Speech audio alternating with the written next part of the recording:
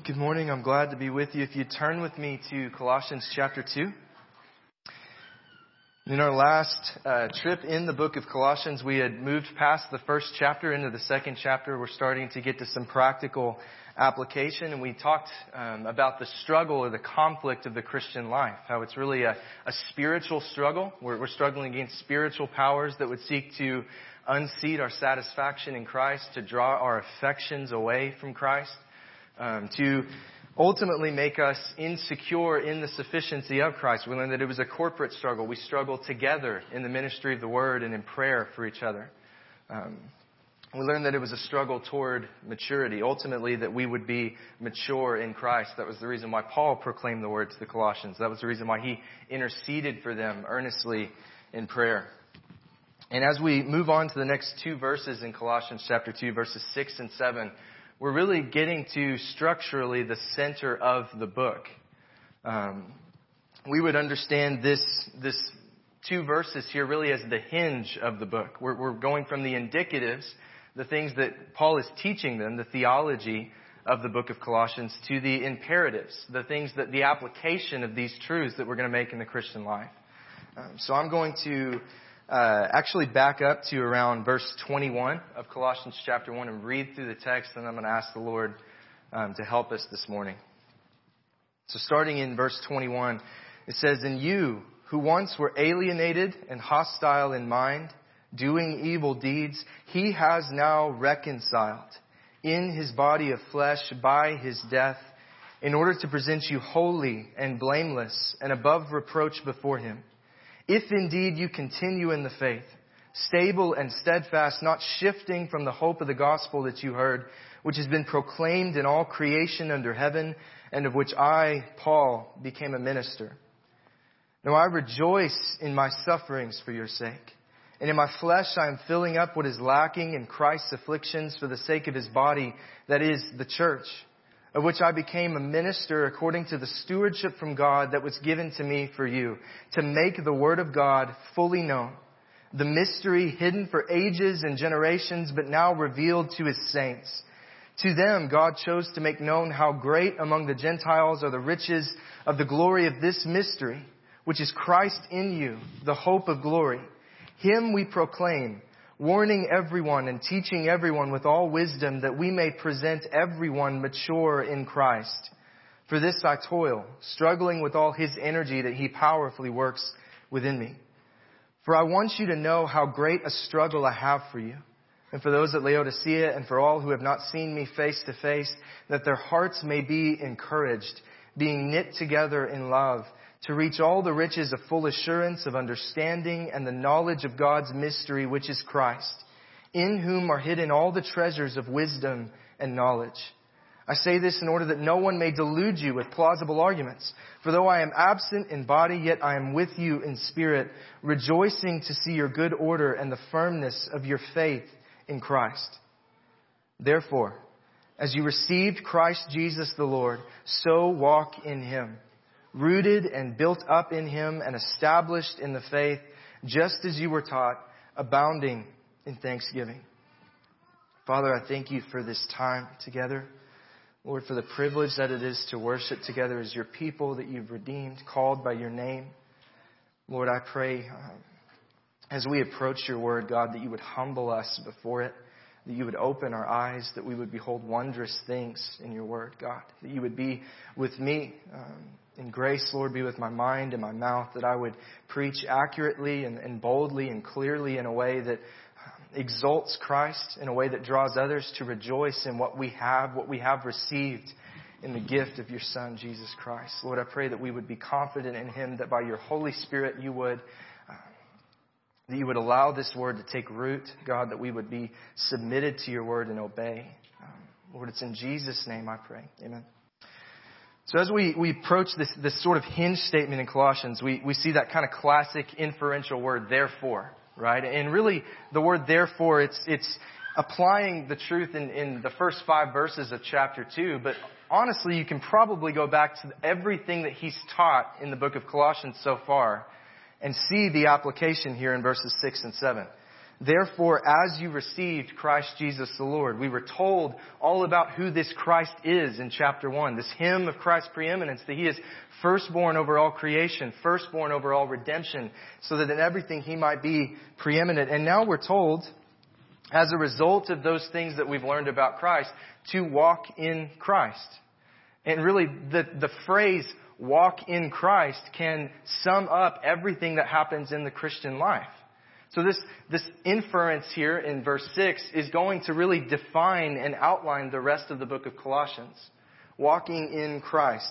And I think really there's a lot of confusion, maybe even especially today, about what it means to walk in Christ.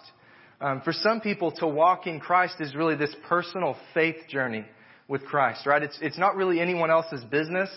It's one of those two things that you never talk about with anyone else, religion and politics, right? Paul brought that up a few sermons ago. And so really, because it's this personal faith journey, there is no standard by which other people can hold you to. So when we walk in Christ, you're saying, really, God is my judge. You cannot judge me. I can walk in any way I please. I know Christ loves me. He saved me. There's no condemnation for those who are in Christ Jesus. Who are you to tell me that I should walk differently than I am? We see that quite a bit, right? This sort of antinomian rebellion, because Jesus has taken our sin away and there's no condemnation for those in Christ. There's also no accountability. Jesus doesn't care how we live. And so citing any sort of standard according to how we live is legalism to them. It's a cultish overreach from the church or from the pastoral leaders. And you see that often when a pastor checks up on someone in the congregation that maybe hasn't been there in a while. When someone is walking in sin and they're approached by a brother or a sister or an elder. And they say, who are you to judge me? But Christ absolutely cares how we live. And if that isn't already abundant in Colossians, I would say you've probably been sleeping through my sermons. That might be easier than I think. But Christ absolutely cares how we live. And what we do matters. As R.C. Sproul used to say, right now counts forever. It does matter how we live. There is a standard by which we must live. And we as Christians are to do all things to the glory of God. That's later in the book of Colossians. And yet on the other side of it, and I think maybe the main misconception that Paul is responding to is that as equally important is that what we do is the importance of how we do it, the manner in which we do it. For some, the Christian walk is just this pattern of behavior that we must conform to, this set of rules externally that as long as we're manifesting that in the things that we do in the body, we're okay. We view the Christian walk as a series of laws that we strive to live up to in order to please God or to gain heaven or to become more righteous, to effect our sanctification solely on our own effort, our own willpower. And we are called to walk in obedience to the Lord. That's what this inference is. So walk in Christ. Earlier in the book of Colossians, chapter 1, he said, so that you may walk in a manner worthy of the Lord, fully pleasing to Him. There is a standard according to Christ's law, according to His character, that we must walk in to please Him. But we do, as Christians, not out of a legalistic, sort of frustrated anxiety, as if God has done His part and now it's up to us to do the rest. We have to live up to the standards so that we don't screw up what Christ has worked in us. We are as Christians to walk rather out of joyful contentment, out of submissive to the authority of Christ, walking in thankful confidence in our Lord. There's a real effort and a real obedience and a way of living that befits a Christian, right? That shows those who are in Christ and those who aren't. We're known by our fruit. But we are not to walk as if our pattern of behavior and lifestyle depends solely upon our own effort and our own willpower. God is not like man. He doesn't merely look on the outside, on the externals. He judges the heart. And that's what matters here. Walking in Christ is ultimately a matter of the heart. His chief concern is not that we conform to a certain set of external behaviors. His concern, His goal in redemption, is that we are conformed to Christ, body and soul. So I think that's what this text entails, and it will become more clear as we work through the text. So firstly, we have, in the first half of verse 1, as you received Christ Jesus the Lord. So in order to understand what it means to walk, we have to define this. What does it mean to receive? I think we all have some sort of conception of this. We've all heard it. And it really is the single most important question we can ask of this text. What does it mean to receive Christ? I would say it's probably the most important question we can ask in life. What does it mean to receive Christ? It's the most pressing question we have to answer as human beings. There is no walking in Christ without first receiving Him. For we are to so walk as we have received. And there's many uses of the word received in the Scriptures, especially in the New Testament. But I think there's 4 important aspects of it that we see here. Firstly, to have received Christ means that we've received Him as our truth, as the truth, as our standard. That's really the connotation that the word here for receive, paralambano in the Greek. It's as you've received this authoritative set of teachings, these doctrines. You can refer to a tradition or a belief which you hold as true. And this would really be the gospel, the message of the gospel, the message of Jesus Christ. We saw that back in Colossians chapter 1, that they'd received the word of the truth, the gospel. And it had brought this change in them eternally.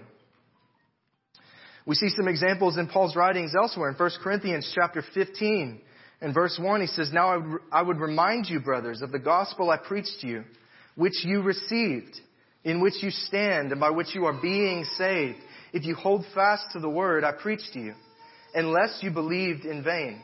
For I delivered to you as of first importance what I also received, that Christ died for our sins in accordance with the Scriptures, that He was buried, and that He was raised on the 3rd day in accordance with the Scriptures, and that He appeared to Cephas and then to 12. In Galatians 1, verse 9, he says, "As we have said before, so now I say again, if anyone is preaching to you a gospel contrary to what you have received, let him be accursed." Philippians 4, verse 9, "What have you learned? What you have learned and received and heard and seen and me, practice these things, and the God of peace will be with you." We see another sense in the way this word is used, to receive a person as true. In Matthew 10, Jesus talks about receiving a prophet as a true prophet of the Lord, and he'll receive a prophet's reward. The same sense is used of Christ that is coming into the world in John 1. In verse 11, it says, He came to His own. Christ came to His own people, the Jews. And His own people did not receive Him. They didn't accept Him as true, accept Him for who He was. But to all who did receive Him, who believed in His name, He gave the right to become children of God, who were born not of blood, nor of the will of the flesh, nor of the will of man, but of God. And I think this verse in John specifically gives us a great illustration of what is entailed here in receiving Christ as our truth, as true. It is accepting what is true about Christ and receiving Him for who He really is, receiving His word for what it really is, the Word of God. We receive Him as true and as the truth, the way, the truth, and the life, as it says in John 14. It means understanding and believing Christ to be who He says He is in His Word. That He's God, that He's fully God and fully man, born of a virgin, without sin, and that He was made sin.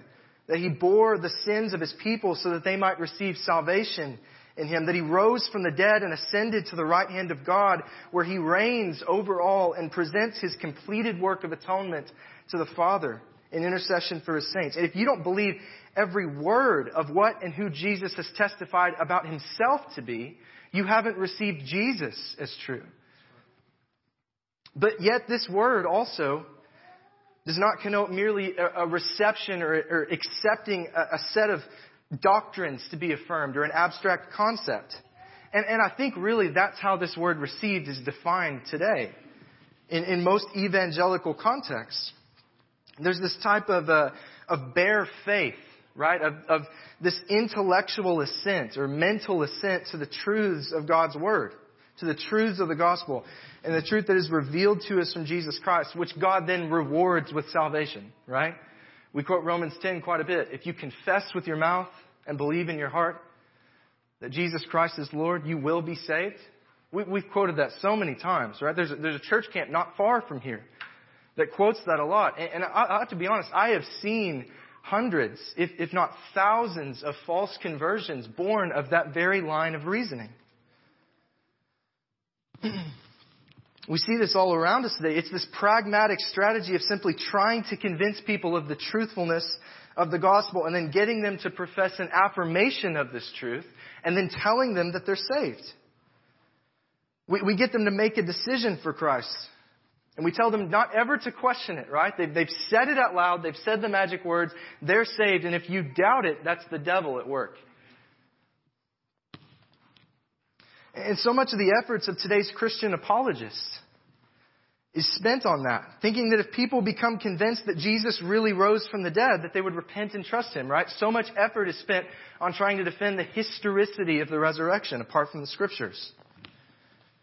Right? They think as long as someone believes that God really walked out, or that Jesus as God really walked out of the grave, then that they'll just drop on their knees and repent and trust Him. But what does Jesus say about that? What does Jesus say about the skeptics and the religious rulers of His day? If they have not believed the Word which spoke of thee, if they have not believed the law and the prophets, they would not believe even if someone rose from the dead. And He was right. They didn't believe. They covered it up. And it's the same today. You can convince an unbeliever of the historicity of the resurrection. You can convince an unbeliever of the truthfulness or the reasonableness of everything that is in the Christian faith. And that does not make him a Christian.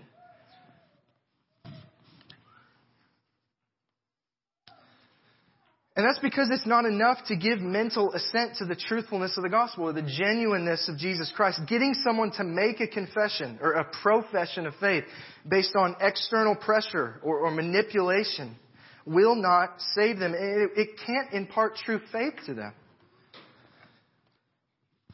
And this happens so often today. I haven't already said that, but we get kids that are emotionally manipulated, intellectually convinced. They walk an aisle, they sign a card, they make a decision, and it does nothing for them but temporarily ease their consciences and give them a false assurance that they are right with a holy God, without repentance, without life change, without any transformation, without renewal of their mind. It's a false conversion, it's a false assurance, and that's not how the Colossians received Christ. That's not how we received Christ. And really, despite the active voice used here in the word received, the emphasis is not really on us receiving, it's on God giving. It's on what we have received as a gift from God. The emphasis is what Christ has become to the Colossians when God gave Him to them. And it's the same with us. We did not take Christ. We did not choose to receive Christ. It is not a matter of our accepting Him, but God delivering Him to us. God revealing Him to us. Making Him true to us. Rendering us certain of His truthfulness in the depths of our souls. Because that's what faith is. It's the substance of things hoped for in Hebrews 11:1. The certainty of what we do not see. For we who have received Christ, He is to us reality. He is to us substance, and we are certain of Him. Our reception of Christ cannot be, should not be in the way a Buddhist receives the teachings of Buddha, or a Muslim receives Muhammad, or a Mormon receives the words of Joseph Smith. It's not the way a modern intellectual receives and accepts the lives and works of those who came before him. For us, the truth of Jesus Christ, it's not a matter of history books or biography. It's not enough to affirm that Jesus once walked the earth. The truth of Jesus Christ is not that we acknowledge His existence or the truthfulness or even the usefulness of His teachings. It's that He is to us a present reality. He's closer to us than any brother or father or friend. He's more real to us than any of our own lived experiences. Right? He's more true to us than our own judgment. And that's believing in His name in John 1. It's not simply believing things about Jesus, but believing Jesus, trusting in Jesus. Whatever Jesus says, we believe. We receive as true. Jesus' words, His teachings, they determine the way that we process and we view our own experiences. And I think this is a stark contrast from the way many who push that kind of intellectual decisionism view receiving Christ.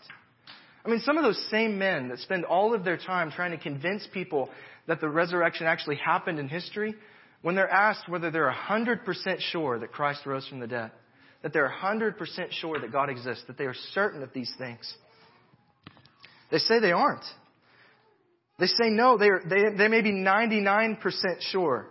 They may be convinced beyond reasonable doubt, as someone like William Lane Craig has said, but they are not sure that God is real, that Christ has risen from the dead, that Jesus is alive in them. I mean, think about that even in terms of our own experiences. Someone asked me, how I feel about my wife.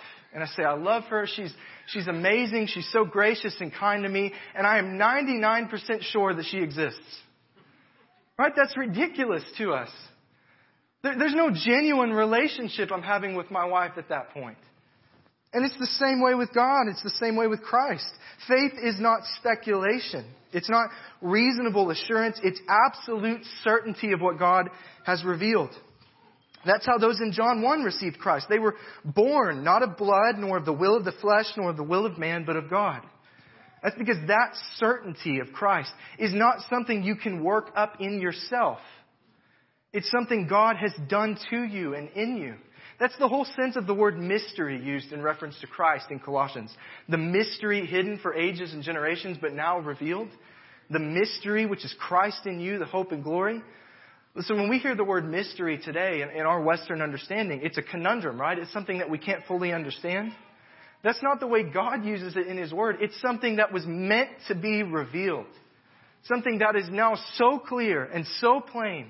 It's standing as a burning cross on the top of a hill. We can see it and we can understand it because God has shown the light of Christ into our darkened hearts. That's what it means to receive Christ, to have Christ revealed to us. That's what happened to the Colossians in chapter 1, and this happened to us. The word of the truth, the gospel of Jesus Christ came to us, and God, by His Holy Spirit, used it to open our eyes. We have received Christ, if we have received Christ, because we were born not of blood, not of flesh, not of the will of man, but of God. God has made Christ true to us. And that's why He is the truth to us. He's real to us, certain and unchangeable to us. We do the receiving here, yet our receiving is a result of what God has first done in us. To give us understanding and eyes to see and ears to hear. We see this in 1 Corinthians chapter 1, verse 26. He says, Paul is talking to the church in Corinth, and he says, "For consider your calling, brothers. Not many of you were wise according to worldly standards. Not many were powerful. Not many were of noble birth. But God chose what is foolish in the world to shame the wise. God chose what is weak in the world to shame the strong. God chose what is low and despised in the world, even the things that are not, to bring to nothing things that are, so that no human being might boast in the presence of Christ. And because of Him, you are in Christ Jesus, who became to us wisdom from God, righteousness and sanctification and redemption, so that as it is written, let the one who boasts boast in the Lord." Without this work of God revealing Christ to you so that He becomes to you wisdom from God, Christ will never be more than a name to you. It'll never be more than an idea or figure in history. To the unregenerate person, the truth of Christ is foolishness because he doesn't conceive of how it could be real. But those who are born of God, through the Spirit's working, through the Word of God, the gospel of Christ is the one thing we know to be true. Though every one of our experiences prove to be false, though every man a liar, and everything else we know for certain in this world prove to be lies. What He says is reality. What is wrong to Jesus is wrong to us. What is right and good to Jesus is objectively true, objectively right to us. He is our standard by which we judge everything else. If it doesn't accord with Jesus' word, with Jesus' character, it doesn't matter how real it seems to our experiences. It doesn't matter how real or true it seems to our judgment. If it doesn't accord with Christ, who is reality, then it is not reality. He is our standard. And I think that's why, secondly, receiving Christ Jesus is a matter of receiving Him as our authority. Not just as the truth, but as our authority. If we receive Him as the truth, as our standard, we also accept His absolute, unqualified, sovereign, personal authority over everything in life. Paul says, as you received Christ Jesus, the Lord, Kurios, sovereign one. Inasmuch as we are not to seek wisdom or truth or a standard anywhere else but in Christ, neither are we to seize authority for ourselves or to cede the authority of Christ to someone else. He is Lord over our knowledge and our understanding, our doctrine. He is Lord over the forms of our religion, the ways in which we live and fight against our sin. He's Lord over the way that we relate to other authorities, to government and to church leaders, The way that we relate to our spouses and our children. He is Lord over our employment. He is our master. We work for Him and our supervision of others. He is our King. Right? As it says in chapter 1, for God has delivered us from the domain of darkness and transferred us to the kingdom of His beloved Son, in whom we have redemption, the forgiveness of sins. And yet I think there's also, as with truth, there's an aspect of this in which it's not enough to just acknowledge the general sovereignty, the general authority of Christ. Right? Christ absolutely reigns over all of heaven and all of earth, every government, every power. We know this to be true, but He also reigns specially and specifically in the hearts of His saints. What's that? It's not as if He has more authority in the church, right? But there is a level of submission and acknowledgement by those who are His, right? And because of that, they receive the benefits of Christ. Right? Those other enemies of Christ which are submitted under the feet of Christ, those unbelievers and unbelieving governments and atheistic regimes overseas, they don't receive the benefits of Christ as Savior. But we who have been transferred into the kingdom of His beloved Son, we have in Him redemption, the forgiveness of sins. That only happens when we are personally submitted to the authority of Christ. To receive Christ as your authority is to recognize that you belong to Him, body and soul. You have been transferred into His kingdom. He is your King. His standard is your standard. His morality is your morality. His word is your command. I want to be careful here, but I want to address what I perceive to be a growing kind of disconnect in the Christian walk and really in the Christian church in a lot of ways. We see this common refrain, and it's a good refrain, right? No king but Christ. That's true. Our ultimate authority is Christ. But if you look at the lives of some people who proclaim that, really what they should be saying is no king at all. Because they use this phrase, no king but Christ, in relation to civil authorities and judges and law enforcement and workplaces. And they really use it as a cry of rebellion, a mocking defiance of any biblically ordained authorities in their lives. They spurn the laws of the land. They disdain Christian accountability from their brothers and sisters in Christ. They mock church discipline. They wear their antinomian, anarchist, self-sufficient pride like a badge. Because Christ's authority to them is a means of rejecting any other authority. And that's not how we walk as Christians. If you are not submitted to a local church, if you're not subject to biblical elders, to the authorities that Christ has placed over you, if you've rejected every other authority under Christ, what makes you think that you're being submitted to Christ? What makes you think that you're submitting yourself to Christ if you don't submit to every other authority that He has put in place under you? You can't be. The kingship of Christ means nothing to them. And it means nothing to us but judgment unless He is our King, unless He is personally our authority. Because if you are not in Christ, you are an enemy of Christ who will be submitted under the feet of Christ. You can be in His kingdom or you can be under His kingdom. Those are your options.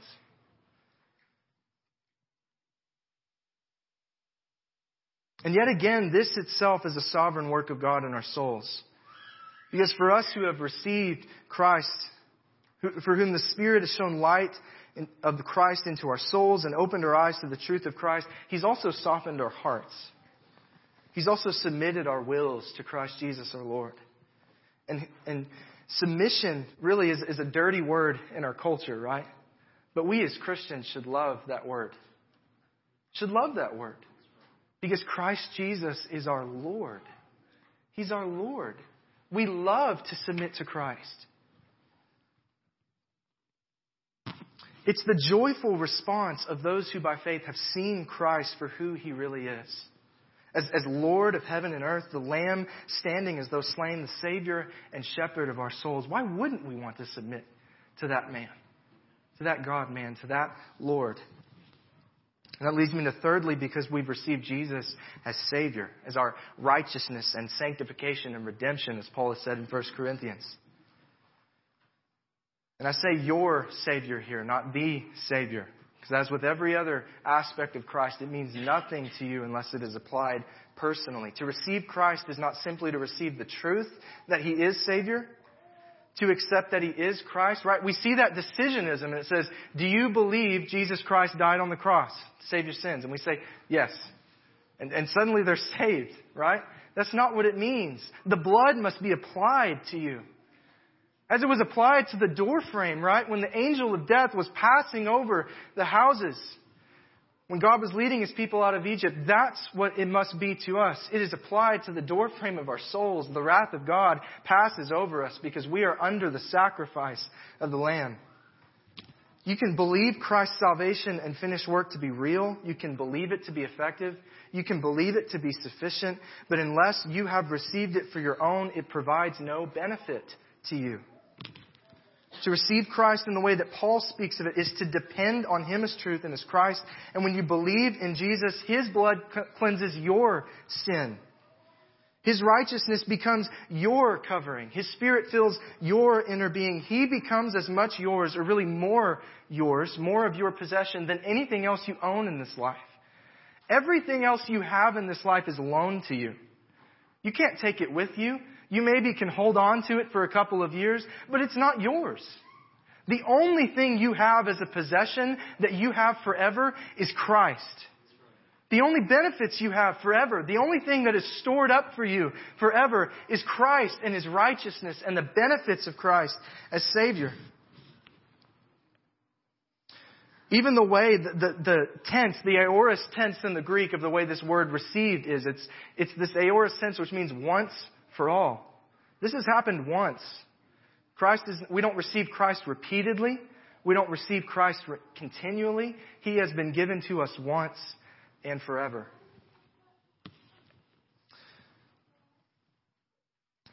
If you've received Christ, He's given to you irrevocably, and there's no losing what you've received. Christ is yours forever, and neither life, nor death, nor things present, nor things to come, nor powers earthly or spiritual, or anything else in all creation can rob you of what you've gained in Christ.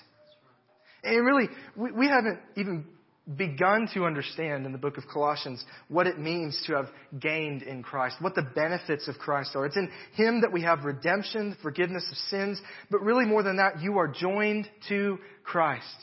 You are in union with Him by faith. So His death on the cross is your death to sin. His resurrection from the grave is your resurrection unto spiritual life. His ascension to the right hand of the Father is our ascension, being raised up. The pleading of His blood is our pleading. Everything that Christ is, we have. Everything that Christ has done, we have been joined to. And so now when God looks at us and He sees Christ, He is infinitely pleased with us because He's infinitely pleased with Christ. These are all the benefits that we've gotten in Him. His righteous, perfect obedience to the Father is credited to you as a gift by faith. His finished work, the basis of your eternal security. Christ as your Savior means Christ as your life, as Colossians 3 says. Therefore, if you have died, or if you've been raised with Christ, seek the things that are above where Christ is seated at the right hand of God. Set your minds on the things that are above, not on the things that are on the earth, for you have died, and your life is hidden with Christ in God. When Christ, who is your life, appears, then you also will appear with Him in glory. To have received Christ not only means that He is the Christ, that He is the church's Christ, is that He is your Christ. He is your Savior. And I would urge you, it's an easy application to make, but can you say that this morning? How do you speak of the benefits of Christ? Listen, because we can fellowship for an hour afterward and you can talk about how good the benefits of Christ are. But can you speak of them as if you've received them? As if they are your benefits? Can you talk about Jesus Christ as if He is your own? You can acknowledge all that Christ is for the people of God. You can be up here even and speak eloquently and deeply about all the blessings that Christians have in Christ. But if you have not received them, that knowledge is worthless. All of that training, all of that understanding of the Word, and you cannot access those blessings without first God having given him to you, you receiving him blessed, you depend upon him desperately and unreservedly and solely as your only hope in life and death. The blessings of Christ are not meant to be admired. They're meant to be received. They're meant to be experienced. They're meant to be enjoyed. And ultimately, that's true not just of the blessings of Christ, but of Christ himself. Because we who have received Christ, I've already mentioned it, we have received Christ Jesus as truth and as Lord and as Savior.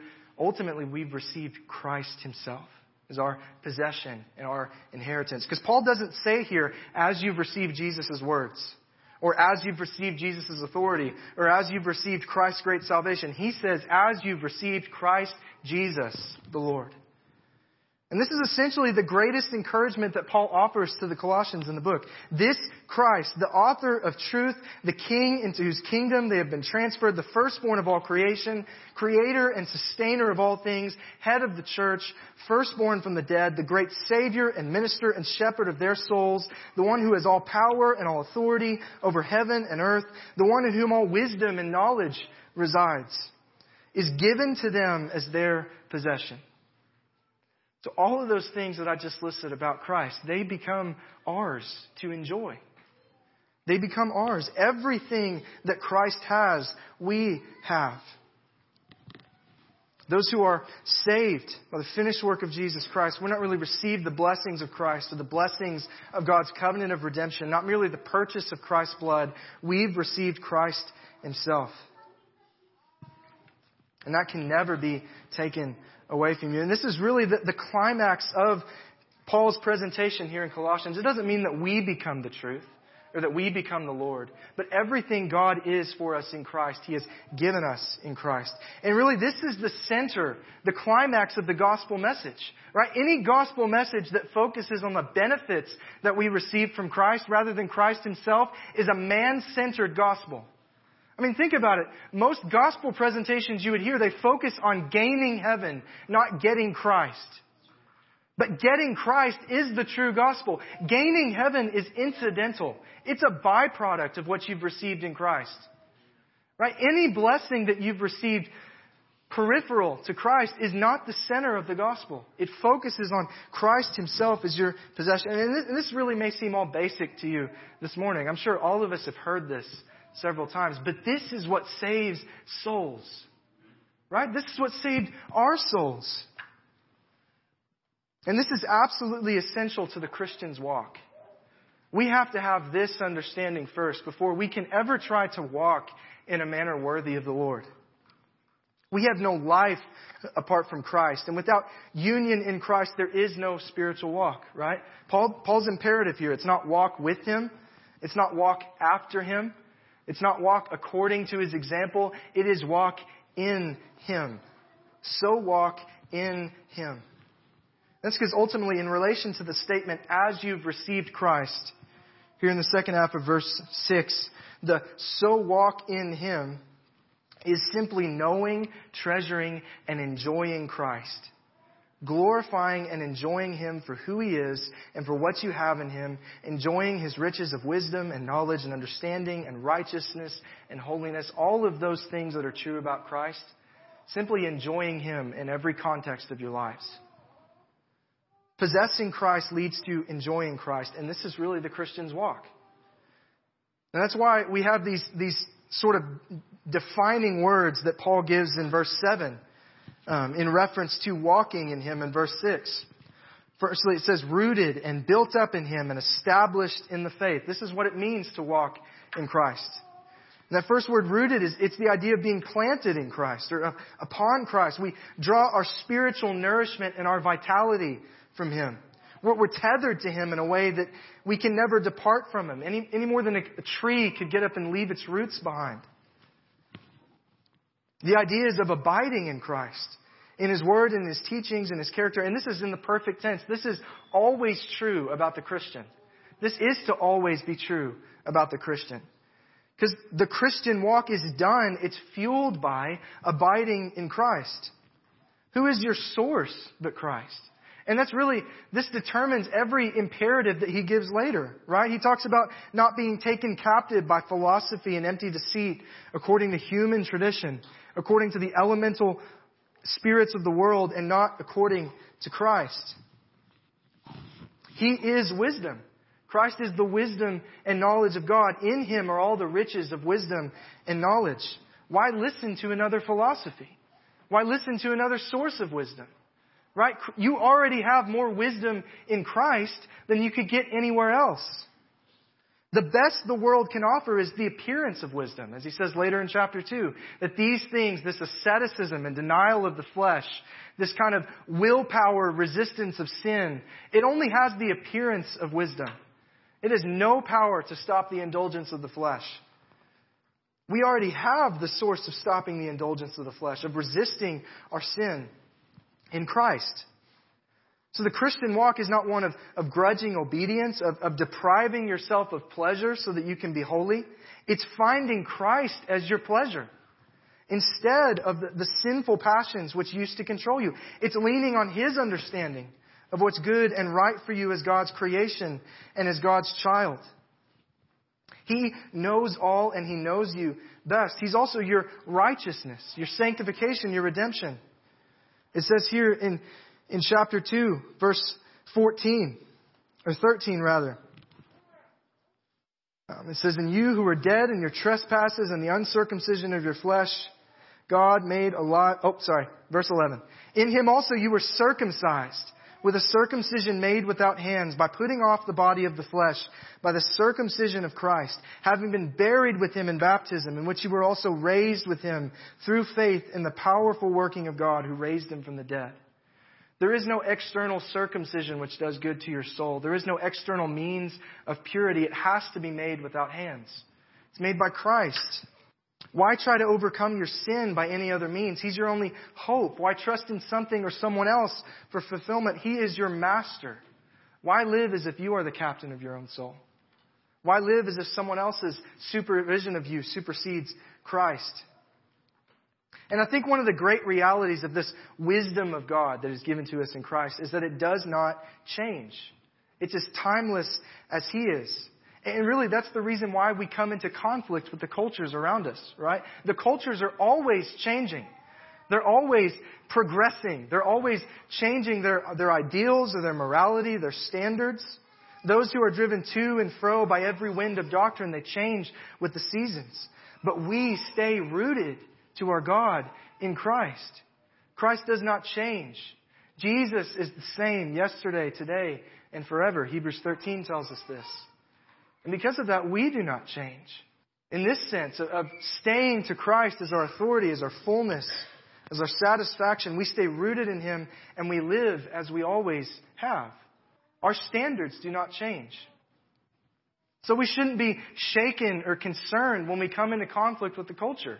It's going to ebb and flow. There may be some time where a culture comes back around to a Christian understanding through some efforts and through some preaching of the gospel. And at that point, we're going to keep on doing what we've always done. And 20 years down the road, the culture is going to change again. They're going to redefine marriage. They're going to talk about life differently than how God has defined it. We stay rooted. We don't change. And yet there also is a sense of progression in the Christian walk. This is the phrase, built up in Him. The word is in the present tense. It's being done to us. We, as God's building, as the work which God began, is being sanctified by the Holy Spirit, made daily more like the Lord. There is a sense in which we change. We become more conformed to that standard that does not change. We're being strengthened and completed by God. We're made more like Christ in our thoughts and our character and our love for God and for others. And this activity of God in our lives is what manifests itself in our Christian walk in a million different ways. We become more patient with our children or our spouses. We become more gracious in our speech to others. We're slower to anger. We're quicker to listen. We're less likely to think about ourselves. This is the progression of the Christian walk. It's not as if we are gaining something in ourselves, but rather we are being reformed back to that image of Christ. Conformed to that image of Christ. We're also being established in the faith. This is in the present tense as well. It's being done to us as we are made more like Christ. We are being, as Paul puts it, renewed in knowledge after the image of our Creator. We're becoming, by the grace of God and the ministry of the Holy Spirit, more settled in the faith, more sure of what God has revealed, gaining an increased knowledge of the height and length and depth and breadth of God's love as revealed to us in Jesus Christ. Christ is becoming more and more to us the wisdom of God as we learn more about His righteousness and sanctification and redemption. And because of that, we and the Colossians before us were made more stable and steadfast, not likely to shift from the hope of the gospel. God really makes us more faithful. And it might be surprising to you. So these three words that define the Christian walk, none of them are in the active voice. None of these define things that we primarily do. Right? These are all things that God does to us, that God does in us. Because the Christian walk, in its ultimate sense, is not about us walking. It's not about us doing. It's about God doing in us. But there is one word that's in the active voice, and we have it here, abounding in thanksgiving. I would say this may even be our primary responsibility in response to God's gracious work in our souls and our hearts and our minds and our bodies. And that's not to say that we don't have to expend any effort in the Christian life, that we don't desperately fight against our sin, that we don't struggle to obey the commands of Christ. But in a greater sense, everything we do in the Christian life is simply being done to us as a gift from God. We never stop receiving in this sense. And that's the core truth and mindset that we should have in the Christian life. Our walking in Christ is not primarily about our efforts. And if we reduce it to that, simply that walking in Christ, that obeying Christ is simply a matter of what we do, of how we walk, of how we obey, we will strip the Christian life of any pleasure, of any satisfaction in Christ. And we'll become frustrated, and we'll become embittered, and eventually we might become rebellious to the laws of God. Right? Think about the way the psalmist in Psalm 119 sings about the law of God. The longest single literary unit in the Bible. Right? I don't even know how many verses. I'm sure Randy could tell you how many verses it is. It's a lot, right? It takes up a lot of space there in the Psalter. And the entirety of it is singing his delight about the law of God, about the instruction of God, about the wisdom of God. He's not singing that way because he's mastered it. He's singing that way because it's mastered him. Because God is mastering him, is mastering his soul and his will and his heart. And if you primarily reduce the Christian walk to a set of rules, this standard that we have to conform to every day, and not make the Christian walk about conformity to Christ, about finding pleasure in Christ, you will become so frustrated, so burnt out, so rebellious that you will strip the Christian life of any blessing that is there for you. We will be prideful and hardened and embittered toward others and finally toward God. The Christian's walk, his life of obedience, is one fueled not by fear, not by duty, but by joy. And it's impossible to do that until Christ is our joy. That's why you have this indicative here, as you have received Christ. And that's why Paul prefaces his instructions to walk with what we've received in Christ with his prayer in chapter 1. That we would be filled with the knowledge of His will and all spiritual wisdom and understanding. I meant to reference this in my notes actually, and Randy read it at our call to worship. That's also the sense of this prayer in Ephesians 3.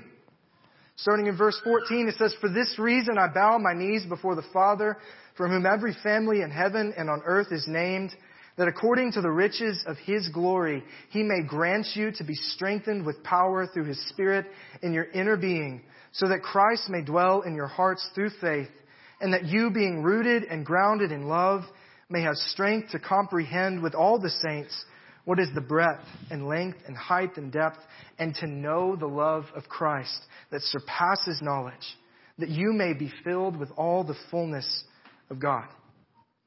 That we would understand the fullness of what we have been given in Christ, that we would rejoice in who we have as our inheritance, that we would have access to What we have access to in Christ is the fullness of God. And that in joy we would delight in God's precepts and His instruction and His mission and will for our lives out of an overflow of our satisfaction in Jesus Christ. Because that's really what the Christian walk is. It's an overflow.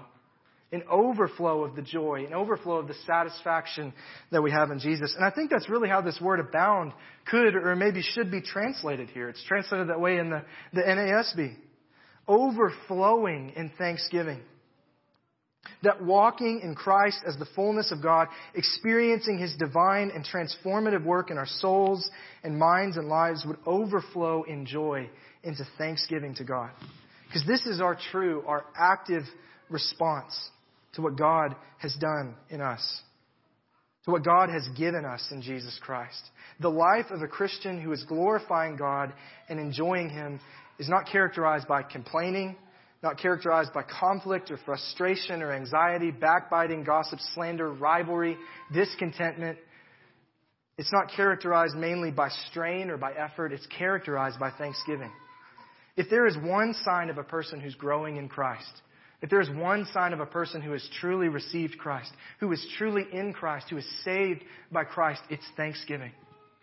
That's the primary characteristic of a Christian, I would say. It's gratitude. Does that characterize you in your Christian walk? If not, why not? Have you not received Christ in this way? So walk in Him. As the psalmist says, let the redeemed of the Lord say so. If you're saved, act like it.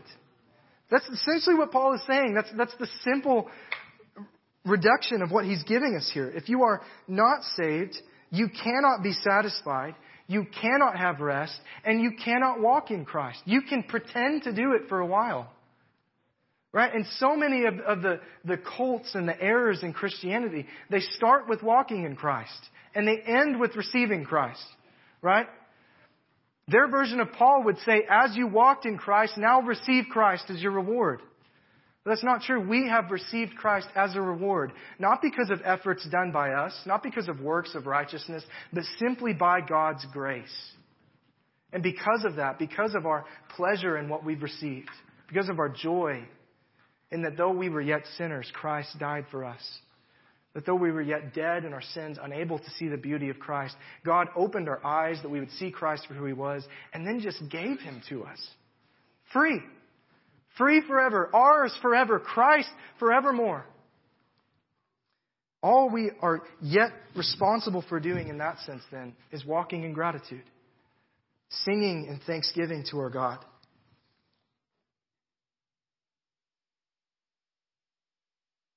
So if you find yourself this morning trying to walk according to the commands of Christ and you have no joy in Christ, I would urge you, plead with you to turn to Him, trust in Him, cry out to God until Christ be formed in you, until God has given you Christ in this way. Don't rest upon a decision that you made. Don't rest upon an act of your will, an act of the flesh. All those things have as an appearance of wisdom. It is infinitely, eternally foolish to rely on anything that you can do to save yourself.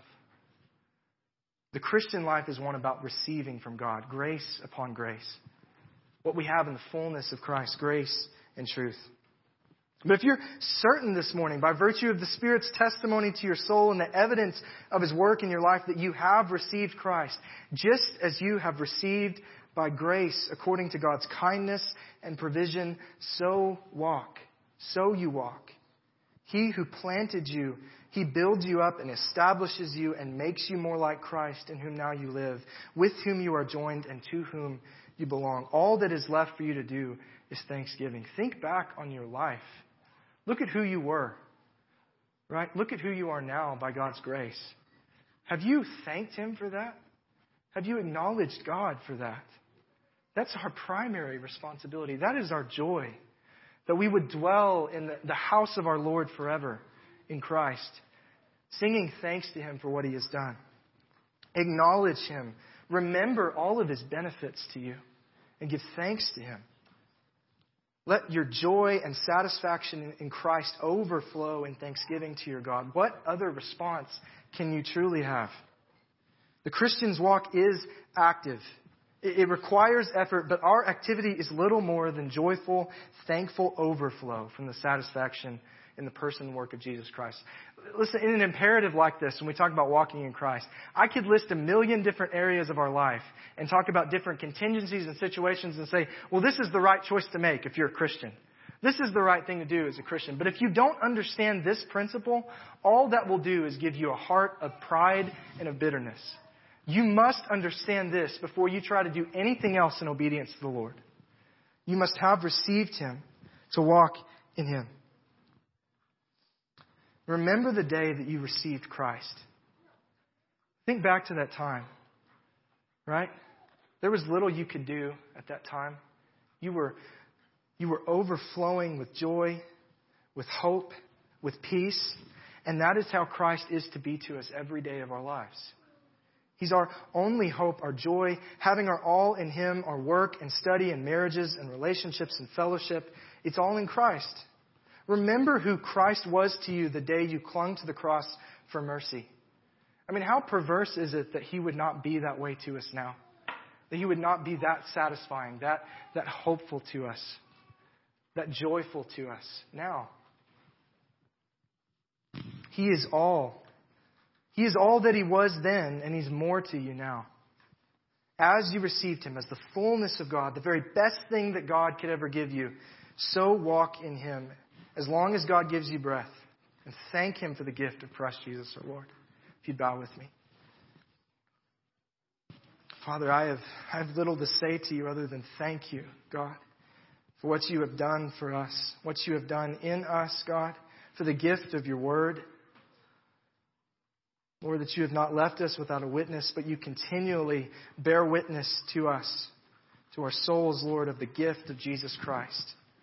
Lord, I pray that we would find ultimately our hope and our peace, our satisfaction in Him, God.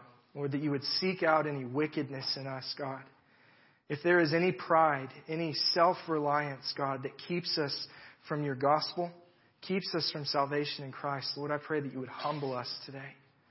Help us to rely on you for everything that we need. It's in Jesus' name that I pray. Amen.